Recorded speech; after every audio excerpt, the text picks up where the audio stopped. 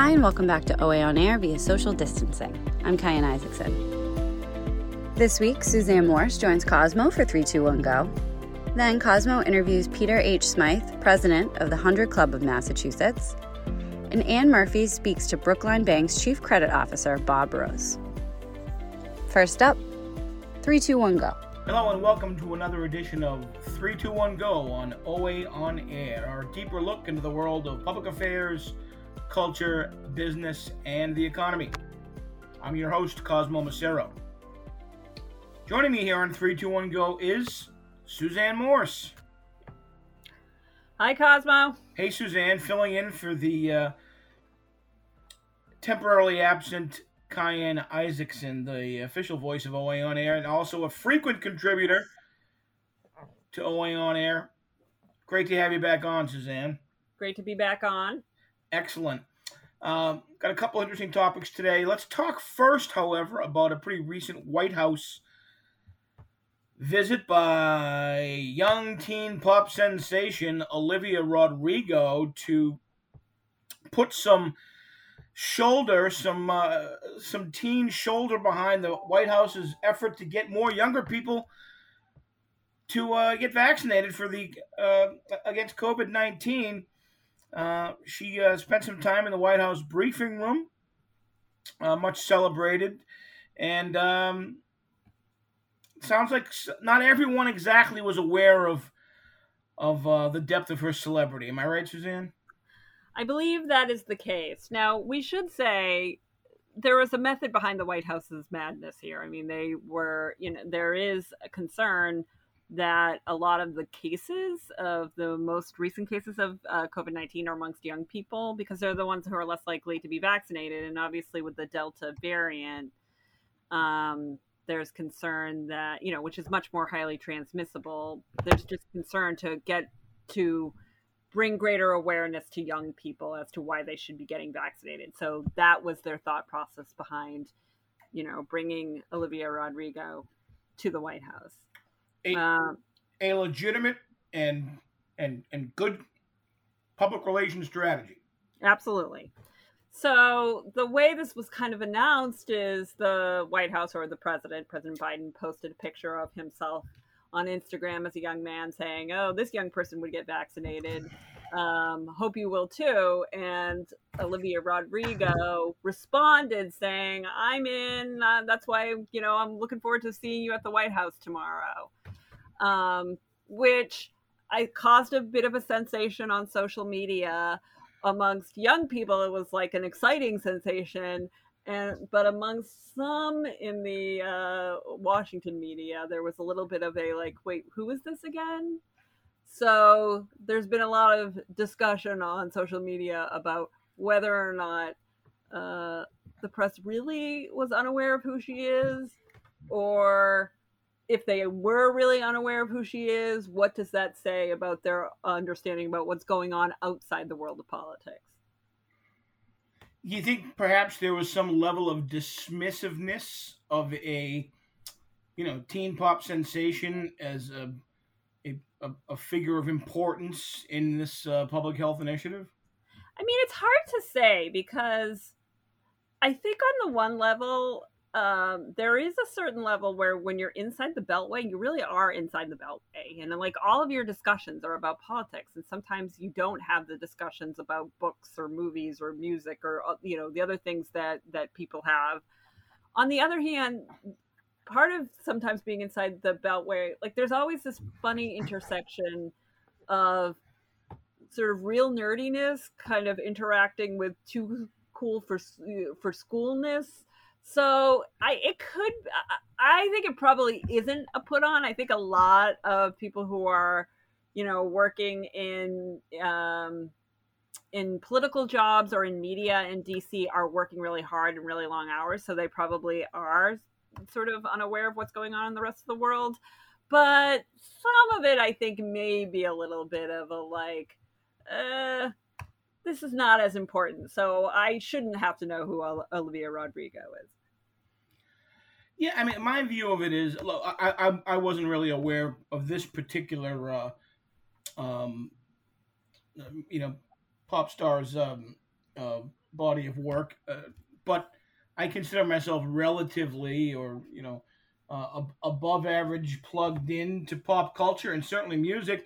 But one of just a simple explanation is that I think there are just so many. So I'm not going to be like, oh, I didn't know who she was, but there are so many categories of entertainment, sort of stardom and culture, and categories just within even music. Um, that I think it's acceptable for just any individual to be like, I'm not familiar with that particular, that particular superstar or whatever it is. But in this case, I get your point, because the reaction of folks in the press corps, like, who are we talking about? Number one, you can pretty much educate yourself very quickly on anybody at any time. Well, that is true, yeah. And the idea of I never heard of them, as if you've never heard of them, they don't matter, is kind of a stupid thing for anyone to say, including a White House correspondent, or to imply with their actions or whatever. But I just wonder if they were just kind of a group eye roll, like, okay, we got the teen pop sensation coming in. Great. Let's do the press conference. I'm guessing educated guessing that, to some degree, the White House press corps expects to see,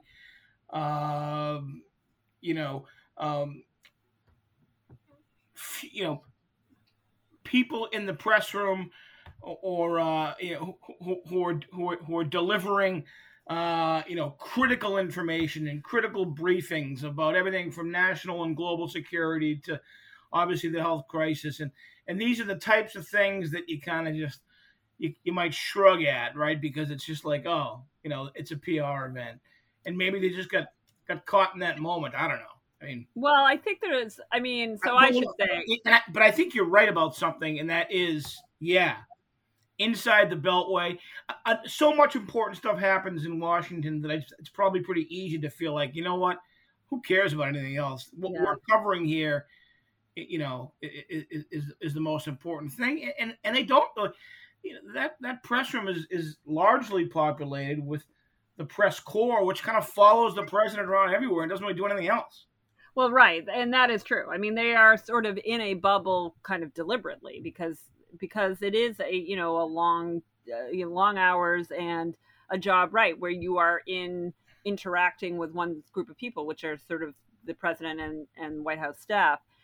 I think that what's interesting here, of course, is actually the end audience wasn't the White House press corps, right? Like the end audience in this case is people posting to social media, pictures of Olivia Rodrigo and President Biden putting sunglasses on, right? So there is this kind of mismatch that they're the White House press corps, and it's really important for delivering, daily news about what's going on inside the White House. But for this particular initiative, the issue is about, or the end audience is, people who are 18, 19, 20, and they're not getting their information from the White House press corps. They're getting it from Instagram and TikTok and social media and all that kind of stuff too. So, that's always kind of an interesting disconnect, because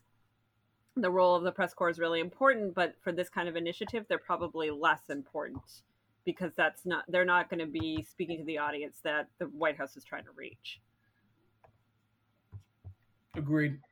Well, we'll see what happens. I think it's a good initiative. I think it's important for a young voice that young Americans can relate to, carries the message of the importance of vaccination, and this is how it's done.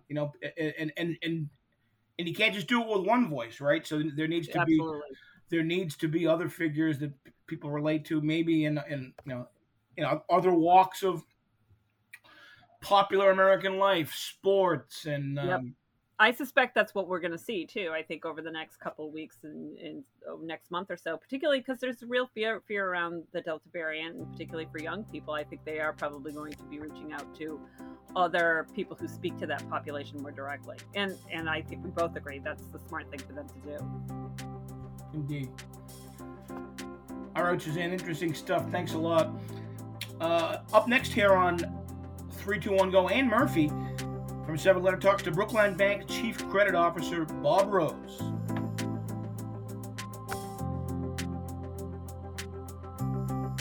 Welcome to OA On Air. I'm Anne Murphy, partner at 7 Letter O'Neill & Associates.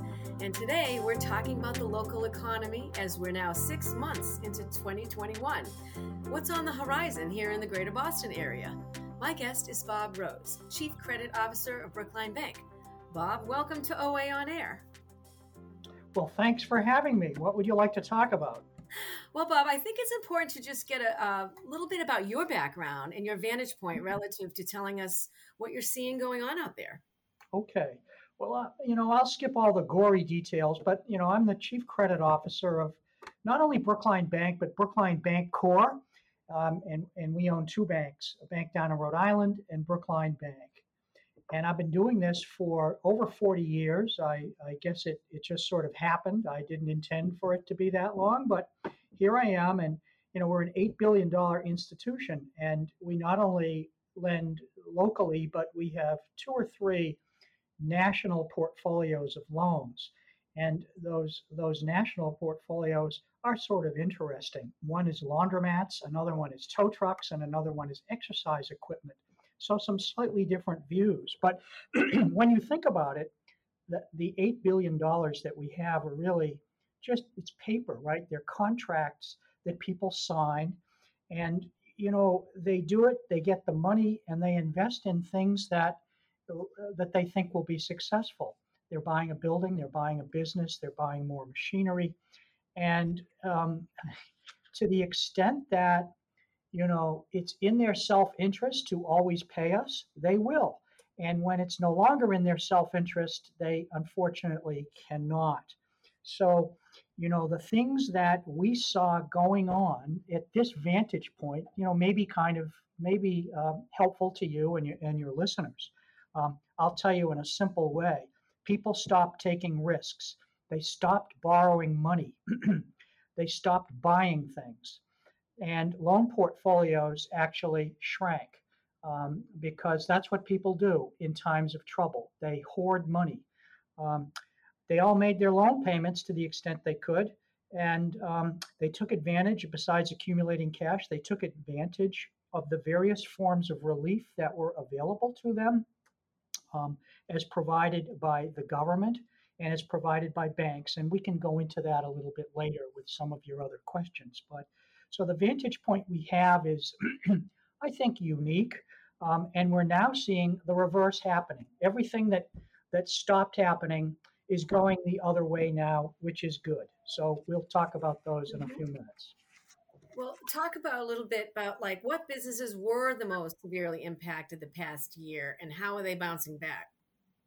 Well, so of the things that we have here in our company, I will preface this, Anne, by saying what I'm going to mention to you may sound like an odd collection of things, but the things that I don't mention did just fine, thank you.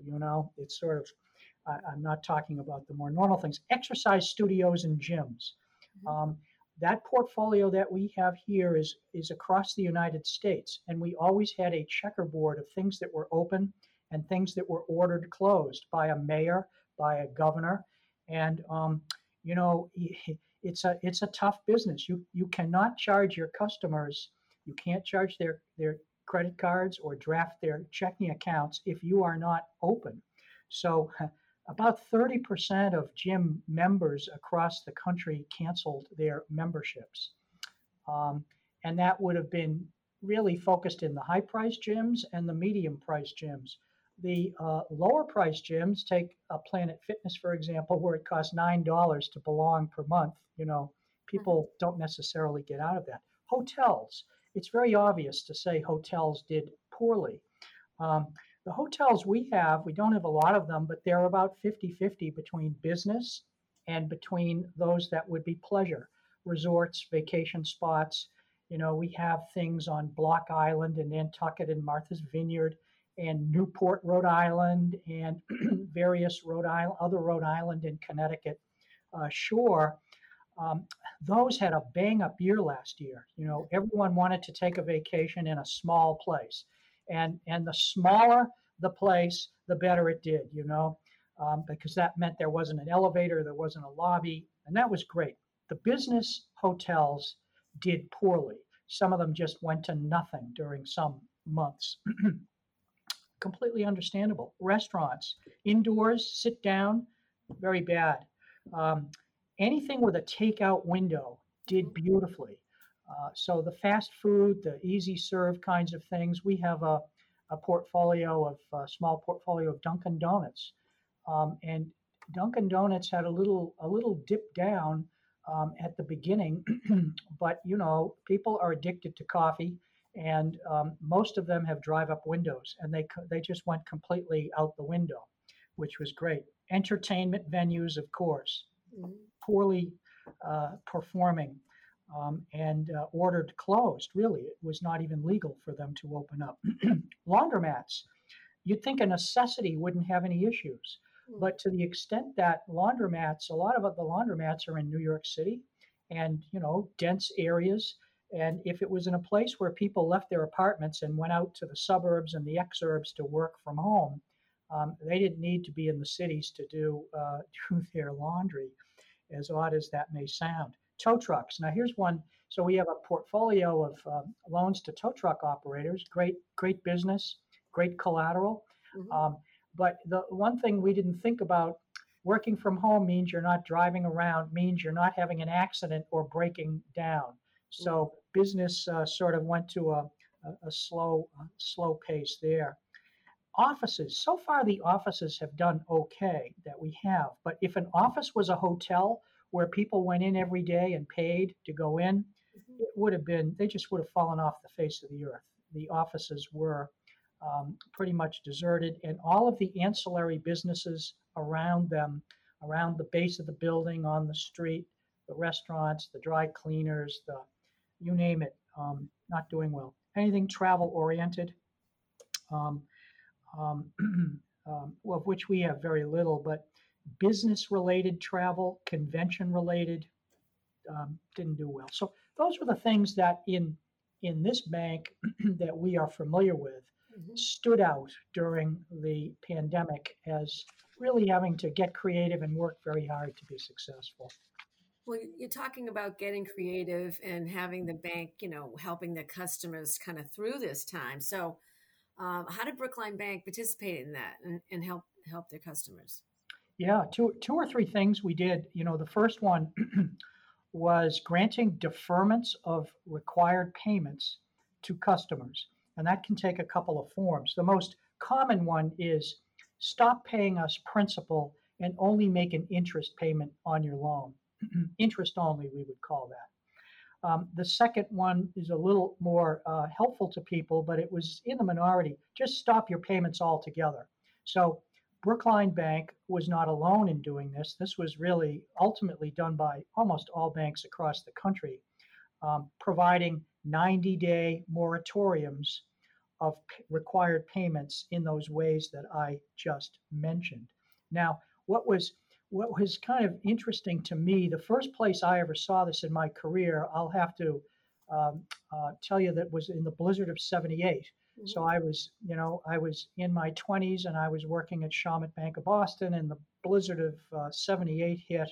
And when we finally were able to go back to work, any customer that said, "I'm sorry, I've been very hurt here. I need a moratorium on my payments to get through this mess," even though it was short-lived compared to the pandemic, we were happy to do that. First place I saw that. But hurricanes, floods, and other disasters, this is always done to help people. And the national portfolios that we have that I mentioned to you, wherever there's a hurricane, we seem to have a laundromat in that town, and we're happy to help people.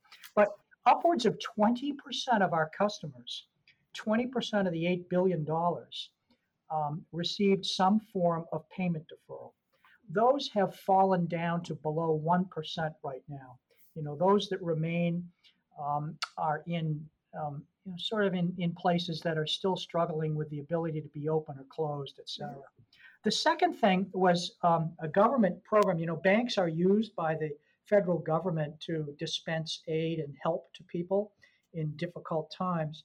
And the very popular Paycheck Protection Program, you may have heard people mention the PPP loans. Mm-hmm. Essentially, it's free money. There are requirements that I think the program is now stopped. All the money's been lent, but certain business expenses were eligible for assistance of the PPP program, and we made over $600 million in PPP loans to our customers. And these loans are the great part. The thing people love the most about these are they're forgiven in the end. So it is almost like a capital injection from the United States government to your customers, and that's why it was so popular and necessary. It really helped people get over the hump. There were other programs, one we've done a couple of, or the Main Street Loan Program. That actually is a loan that has to be paid back, but it, meant to bridge people over the difficult time. But we like to help our customers. We want them to be successful. We don't want them to fail. And we were happy to do these things during this time frame. To hear the full interview with Ann and Bob Rose, please visit our SoundCloud page. All right, thanks, Ann Murphy, for that conversation with Brookline Bank Chief Credit Officer Bob Rose. We're back with Suzanne Moore. Suzanne, the FAA says there were 150 cases of unruly passengers in flight, annoying and harassing other passengers and specifically flight attendants in the past week alone. Wow. 150. And it's the biggest weekly surge so far in about a month's time since the summer started. People are just being horrible. On flights, people are taking out their pandemic or post-pandemic frustration on the airlines, specifically on flight attendants. There is multiple reports, many reports of people refusing to wear masks on a flight is one of those places still where masks are mandatory, and flight attendants can lose their jobs if they do not enforce FAA regulations, of which that is one. One flight attendant got punched in the head so bad that she had a huge bruise and a welt, and there's been all kinds of incidents reported anecdotally and officially by the FAA. A couple of flight attendants went on CNBC on the record but didn't identify their employer just to talk about how terrible things have got for them right now on during flights. Yeah, it's a sad situation, and I do think it's worth noting that we're seeing sort of incidents of people reporting people being just really angry and aggressive towards other people. There was a story I read earlier this week of a restaurant on the Cape that gave their employees the day off because they were just taking so much abuse from patrons. And they said, I remember that. Yeah, it's not everyone, but enough of, they are being yelled at and screamed at, etc., enough that they felt like, they had to kind of give them some time off. But I think, in the best of times, flying is really stressful. In the worst of times, it's 10,000 times more stressful. And I think, unfortunately, the flight attendants are really bearing the brunt of a lot of societal stress, and that's just not fair to them. Yeah, it's not. I have a completely unproven, untested, speculative theory. I feel like passengers who have more experience flying and are just kind of, for whom it's routine. Some of them may be more apt to get a little agitated right now because they want a return to that routine that they're used to. But if you're someone like me, I just happen to haven't had the opportunity and to fly since the pandemic. I will someday again go on a trip that requires that. I just haven't. But I'm uneasy. I'm not like afraid of flying, but I'm uneasy about I'm stressed by the whole experience. Getting there early enough,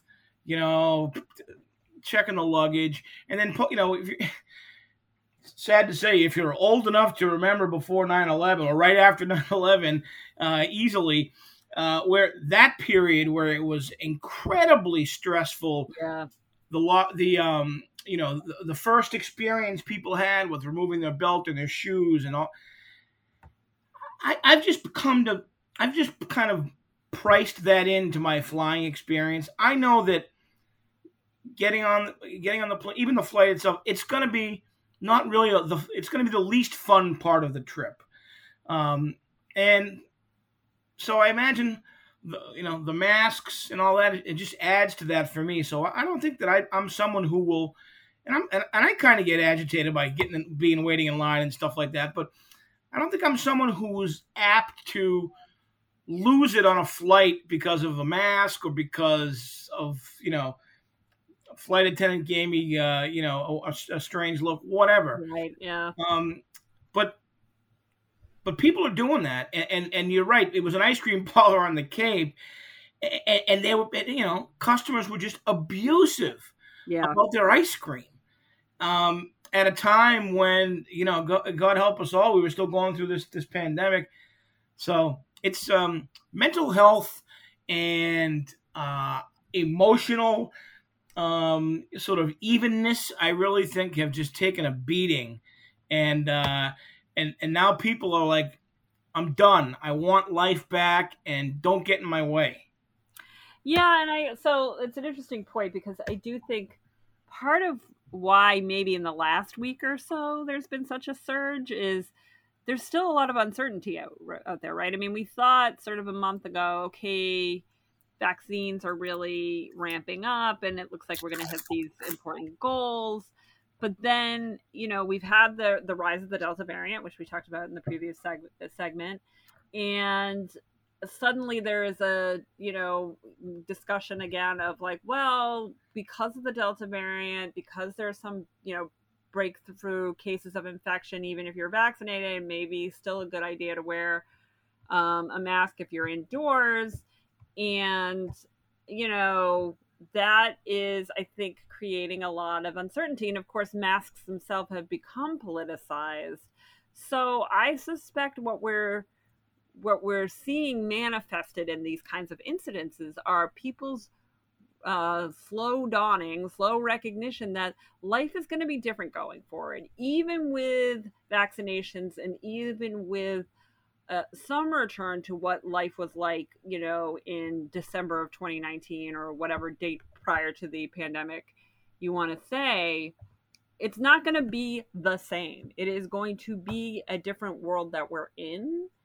And I think a lot of people may be pushing back against that. And unfortunately, again, the people who are bearing the brunt of it are people like flight attendants or the person at the ice cream parlor who's also not responsible for for any of this. But, they're in a position that they are, people are taking their frustrations out on them. And that's just really awful position to be in if you're the flight attendant or, the ice cream parlor server or what have you. Yeah, no, I think you're right. I don't want to go on to a tangent. I would like to come back to this topic in the future with you, Suzanne. Sure. And that is because a lot of this angst on airline flights is about mask regulations. It's I'm fascinated by the rapidly moving target of sort of, or the rapidly moving stigma of mask wearing and how it has moved so quickly from one extreme to another and then back to another. Yeah. In between. It's really amazing that the assumptions based on whether you're wearing a mask or not have changed so much in the past 18 months, and that it's hard to tell what's the right thing to do. Depending on where you are. I was not, but my family, or a couple people in my family, were in New York City, having left Boston just over the past weekend for a little weekend trip, and it was really enjoyable. But if you walk around Boston right now, or Cambridge, or anywhere, outdoors, obvious minority of people are wearing masks outdoors right now. The masks have come off, Right. And then indoors, depends on the business, depends on the setting. Obviously, the public transportation, yes. Certain buildings, yes. But they're off. New York City, as anecdotally reported to me, basically universally, everyone is wearing masks outdoors, or the majority, most people are, which I find fascinating. It's depend, and then go to Texas or Florida 8 months ago, people weren't wearing masks, but people draw these different conclusions right now, and they range from, oh, that person must not be vaccinated, or, oh, why is that person wearing a mask? Are they anti-vax, or what's wrong with them? Or, oh, they're afraid. It's like these conclusions are being drawn, and a stigma is being attached. Whereas a year ago, it's like, hey, what's wrong with you? Wear a mask. What's your problem? We're all in this together. I think I think it's an interesting point, because I think at the end of the day, part of what the mask is a symbol of this era that we're living in, right? It's the most visible symbol, because you don't know if someone got vaccinated one way or the other unless they tell you. But the fact that people are or are not wearing masks is still a representation of the fact that we are living through this time of COVID-19. Yeah. And I think it's just going to continue to generate this kind of discussion for the foreseeable future, because I don't know when this really gets to a place where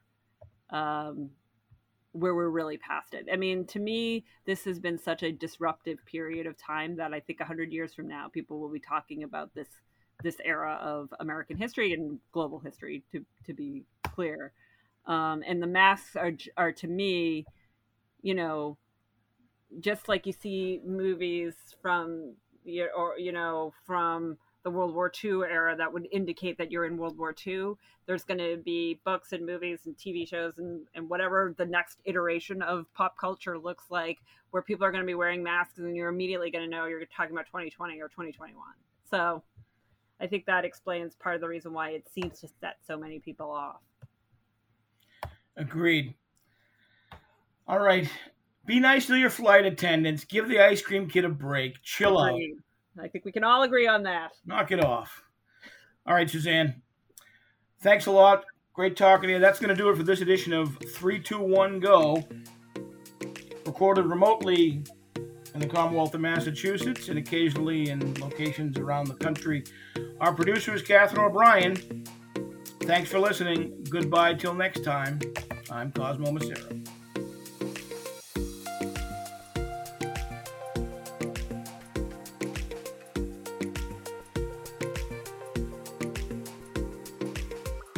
Up next on OA On Air, we're joined by Peter Smyth, former chairman, president, and CEO of Greater Media, member of the Massachusetts Broadcasters Hall of Fame. He's a board member of America Media, chairman of Home Based Media Lab. He's on the board of WBUR, and he is the current president of the 100 Club of Massachusetts. Peter Smyth, thanks so much for joining us on OA On Air. Cosmos, thank you for having me. I'm very honored to be here today and to participate in this incredible thing that you guys have been doing. Well, thank you. It's a real treat to have you. I'm happy to call you a friend and someone I worked with for years. Truly a giant of the broadcast industry, and still really leaving a big footprint as a consultant and a provider of sage advice to people in the industry. Essentially every day in one form or another. But I want to talk to you about the 100 Club, which I know is a cause that's not just incredibly important to you, but has become really a critical sort of central part of your current sort of public and professional profile. The mission of the 100 Club is incredibly important, serving, supporting the families of fallen police and firefighters in the line of duty or otherwise. Peter, talk to me about the history of the club, your involvement, and then let's get into what your role is as president. Well, again, thank you for having me here today. And yes, we have been pals for many, many years. Worked together during the heyday of Greater Media, which I am eternally grateful to you for. My involvement with the 100 Club began about 15 years ago. A mentor in my life and person on my own personal board of directors is a man by the name of Norman Knight. And he was one of the founding members of the organization over 60 years ago. And he introduced me to the organization, and several years later, I went on the board. And parallel to my time of running Greater Media, I served on the board of the 100 Club. And I'm honored to be president of today, because as a philanthropist, when you look at what the firefighters and the police do for us today, we are very, very fortunate people. And this organization serves those who serve us, and it meets the families at the most tragic time of their lives. When the passing of a firefighter or a police officer happens. And it's a bridge between there and trying to get them back to some semblance of a life. And what the 100 Club does, which makes it different from everybody else, yes, it gives money at the time of the tragedy, but it also stays with the families throughout the rest of their lives. And to me, there's no greater cause than having the ability to work with a family or a partner in helping them get through that tragic moment, and then staying with them, and then trying to make sure that we help their children and we help them with, mental illness through the home base organization. So there's many different things that we do, and I just find it an incredible mission. And being president after Norman Knight was president and CEO, who was a mentor to me and helped me build my broadcast career, is just an incredible blessing and an incredible opportunity for somebody like me. I know in the immediate aftermath of such a tragic event in the lives of a family, of an officer or a firefighter who's lost in the line of duty or on the job, the financial support that the 100 Club provides is critical and is can be a real source of relief. But we've talked about this. That's really the beginning of the relationship, right? It's not just that. It's not just about that. It's the beginning of an indefinite relationship to support that family, right? Yes, I think that where it begins is we meet them, as I said, at the most tragic time of their life. And then what they really need is, when everything is done, they need that community. It's a club that you never want to join.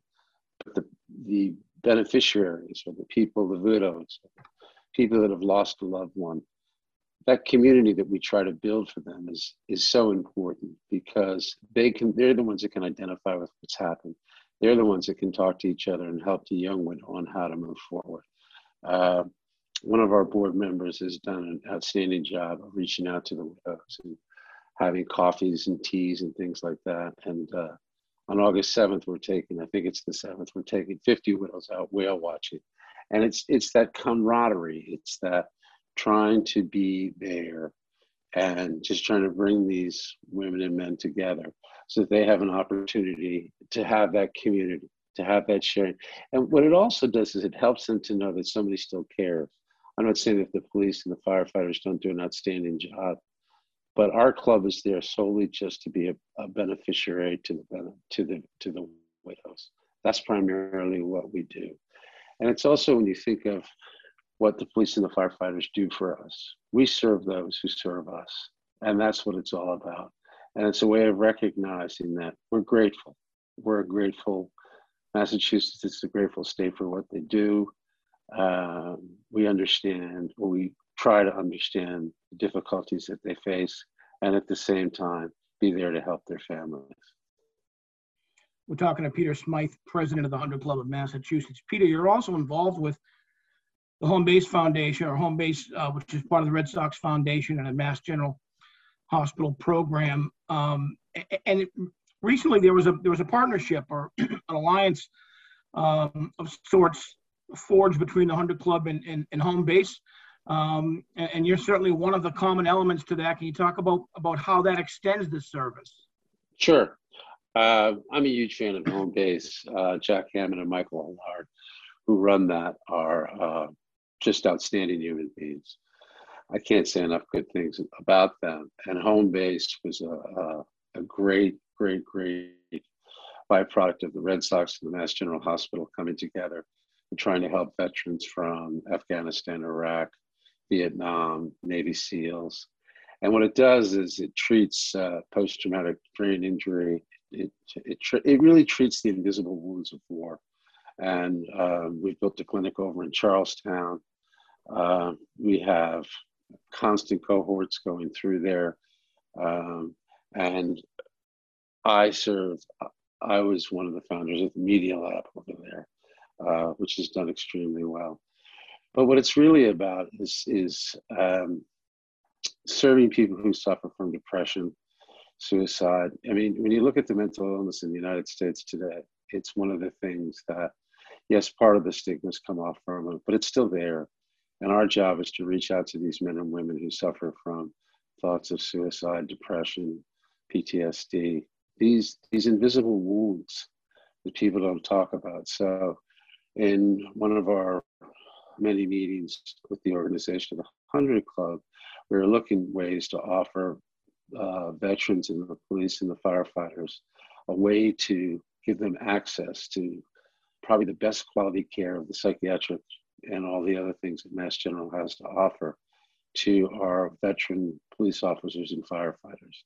So we have a partnership with them that if a firefighter or a police officer or a state police officer feels, and is a veteran, and feels emotional distress, depression, or suicidal. You know, suicide is a big issue inside all these organizations. We have a way to connect them through Home Base and get them the proper medical care that they need at no cost to them. And I just think it's a great benefit. We just rolled it out about 6 months ago. It's a great partnership between two terrific organizations, and I'm honored just to be a small part and a great opportunity for those who serve us.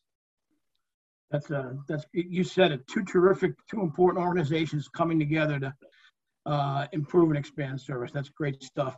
You know, Peter, I wouldn't just be remiss. It would be derelict, criminal, if I had such a innovator and a giant of broadcasting on our little podcast and didn't at least it's not little now. It's not little.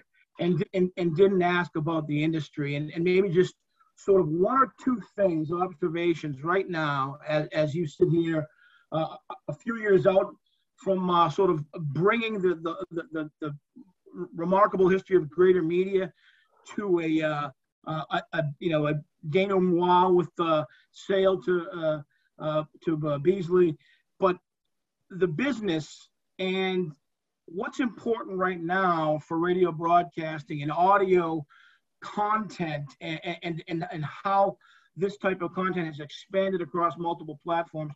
What's the key for it sustaining and continuing to be a business that can be successful, not just in entertainment, information, and news, but financially, knowing that other sectors of the media, certainly my former sector and the newspaper business, that you can avoid those types of pitfalls if you haven't already?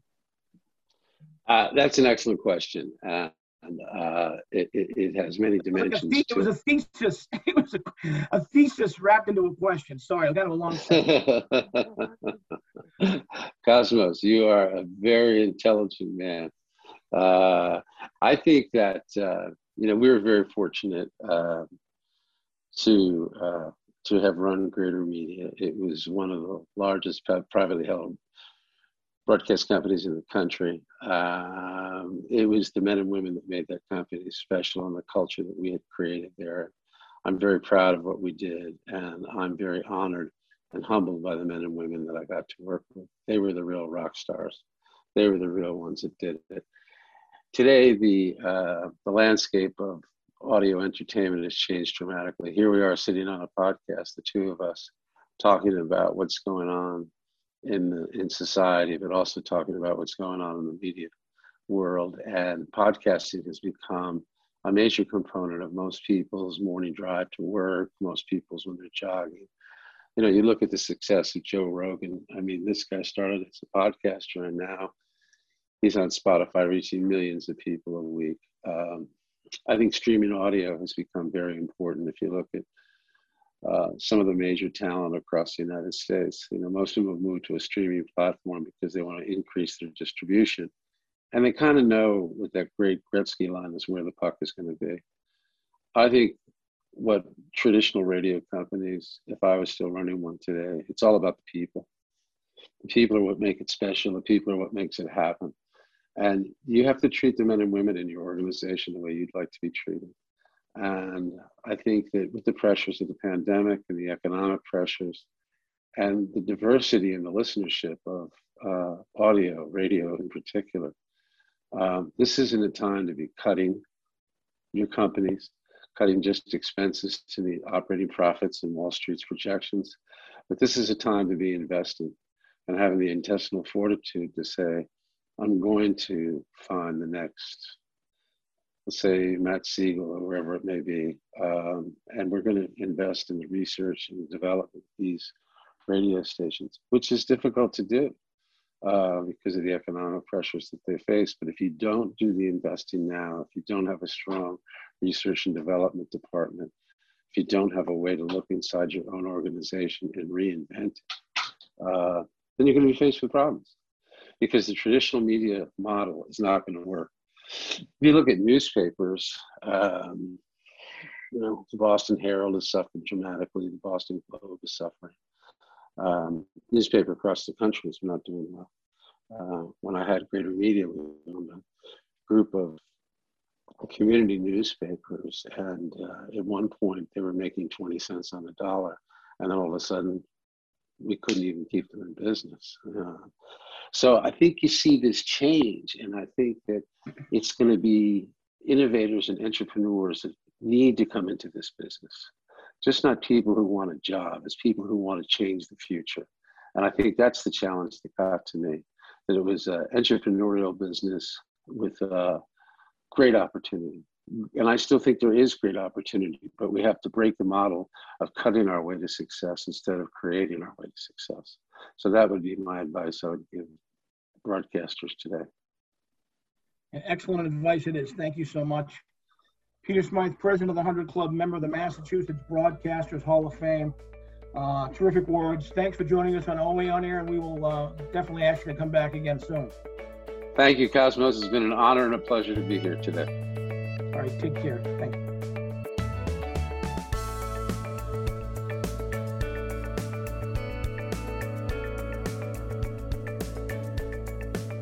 That's it for this week's episode of OA On Air via social distancing. Thanks for tuning in. Talk to you next week.